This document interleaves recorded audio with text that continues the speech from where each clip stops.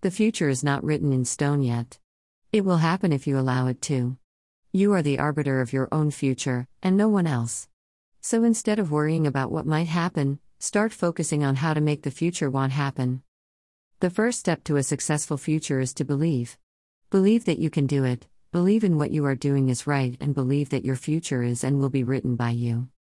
The second step is to act on what you believe in.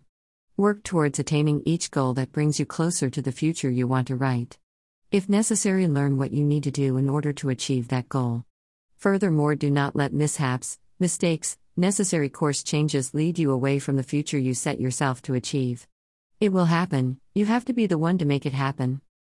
Someone once said, "What is the future but the channeling of our dreams and aspirations?" So channel your dreams and make your future a reality. Until we meet in your future, stay safe, stay cool, and dream on.